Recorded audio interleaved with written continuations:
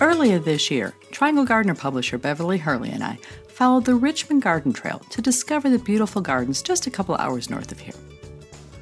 We stopped at Agecroft Hall, a 500-year-old Tudor manor home that had been imported to Richmond in the 1920s. I was fascinated by the sunken garden that included a charming knot garden made entirely of evergreen herbs.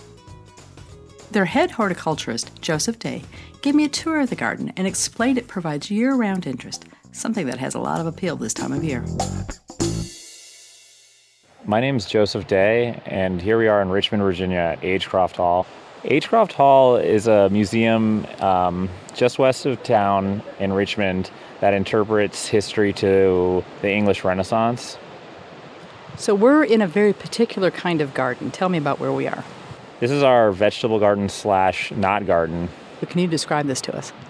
Well, knot gardens are generally made of evergreen plants, and they were started to come around the time of more trade in England and France when rugs were coming over from the Far East and copying those designs. From what my research indicates, people just were very interested in knots, and they somehow believed that it ensured if you put it on a wall, the wall would stay up. So does that idea continue with a garden? If you put a knot garden in your garden, will the garden persist? Well, it has here at Agecroft, so but I don't know. So tell me about the kind of plants that you have here in your knot garden. Most of them are evergreen herbs. We have germander, a couple of different types of lavender, tarragon, rosemary, and the only non-herb in there is dwarf barberry. That's the red. That's the red square in the middle. Okay. So a knot garden looks like a lot of maintenance. How much time do you have to put in to keep it looking sharp? I would say it's generally where you locate it. Agecroft Hall, the gardens have been a tradition here since the house was built in the 1920s. Just above us, there's magnolia leaves, and this is the time of year they start to drop, and they generally drop for a good month, and then the rest of the year they also drop. So it's quite a bit of maintenance cleaning up leaves. But beyond that, I would say, I do 2 hard prunes a year, and other than that, not too much. It is an evergreen garden. There's interest all year round. I recommend it to most people. They don't take up that much time. Turning out a vegetable garden or one of our other gardens on the property take up much more time.